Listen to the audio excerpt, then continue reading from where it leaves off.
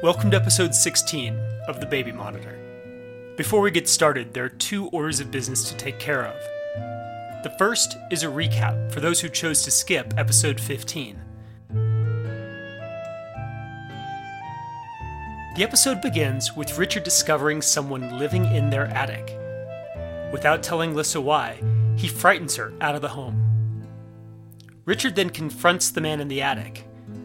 Now, I've heard different things. Some listeners put together the entire mystery at this point, while others are still confused, so I'm going to keep this a little vague.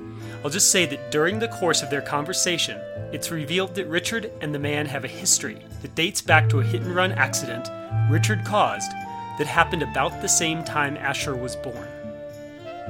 At this point, Richard and the man fight, and Richard ends up beating the man to death. The second order of business is to let everybody know that the novella form of The Baby Monitor is on Amazon now. If you follow this podcast, there's no earthly reason you have to buy the novella. They are exactly the same story. However, I'm going to ask you please consider dropping just 99 cents to support The Baby Monitor. Okay, business is over. Welcome to The Baby Monitor, a podcast of family horrors.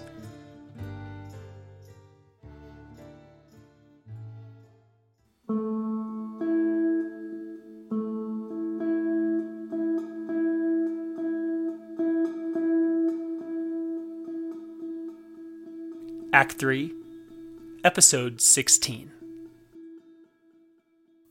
Richard pushes the crib out of the nursery, lifts the dresser with his own two hands, carries everything to the hallway. Then he takes a box cutter to the carpet, rolls it up, notices the way the blood has seeped into the mat, past it, forever staining the wood framing of his home. He climbs into the attic, takes back the shirt and the plates, takes everything and loads it into a trash bag, and he folds in the crib sheets and pillows. He holds Churchill and says he's sorry. And then, before he can remember what it felt like to be a baby boy, before he can miss that feeling, he shoves the blood-splattered stuffed animal into the bag too. Richard stands in his son's room and strips. He takes his boots and his jeans and stuffs them in, covering Churchill's face forever.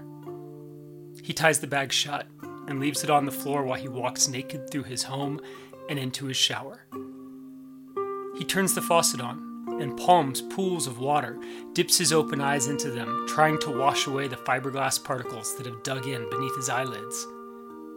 He stands and lets the water run until the last drop of blood has swirled down the drain. He dresses quickly, and then he drags and hauls things downstairs, out to the garage, into the trunk of the Volkswagen.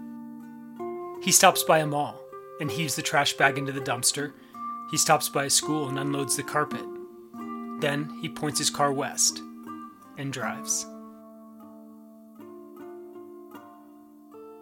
The roads of the suburbs are carefully planned to funnel traffic away from the good people who live there. The streets of the surrounding areas are straight and long, lined by Mexican restaurants and flower stores. And then, past all that, things twist. And the trees grow dense, and soon Richard is heading up curving mountain roads deep into the forest where those same good people summer. He drives almost 2 hours to a canyon where once he and Lissa hiked during happier times. Most of the drops are not as steep and long and dramatic as he remembers them, and the night's getting shorter, and so he drives faster. Soon the sky grays, and while there are no campers this close to winter, Richard feels the roads begin to vibrate. Finally, he swerves into a turnoff and takes the body of this man he has never met, and drags it to the side of the canyon and just heaves with all his strength, and even with all that, it barely clears the edge. Richard watches as the body breaks through some brush and then free falls into darkness. Richard listens for what he does not know. A splash, a scream, but there's nothing. Just a void eating the things the world wants to hide. He turns his face skyward and waits until he feels the morning sun, and instantly his pale, cubicle-dwelling flesh begins to burn. Somewhere between the canyon and the foothills, there is a mountain lake. In the springtime, there are the faintest ripples caused by snowmelt come trickling down from the divide. But in autumn, The lake's surface holds black and smooth, as if it wants to be frozen and is simply waiting for the season to do its job. It reflects whatever might be above it. Gray clouds or blue skies, yellow sun or blackbirds.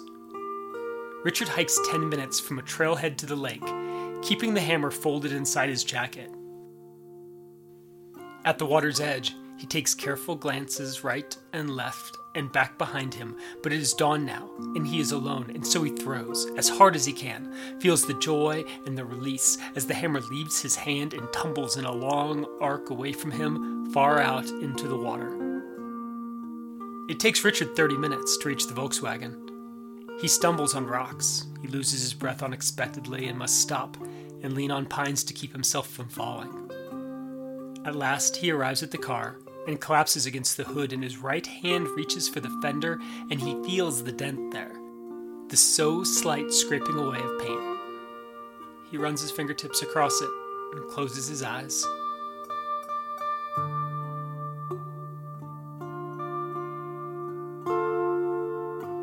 Sometime later, he pulls himself inside and drives, and the guilt rides along with him, like a rock, like God.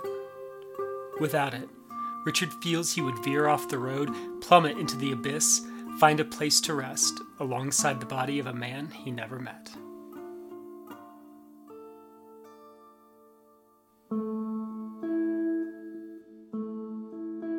Thanks for listening to The Baby Monitor, a podcast of family horrors. We have just one episode left, and I hope you'll tune in for episode 17.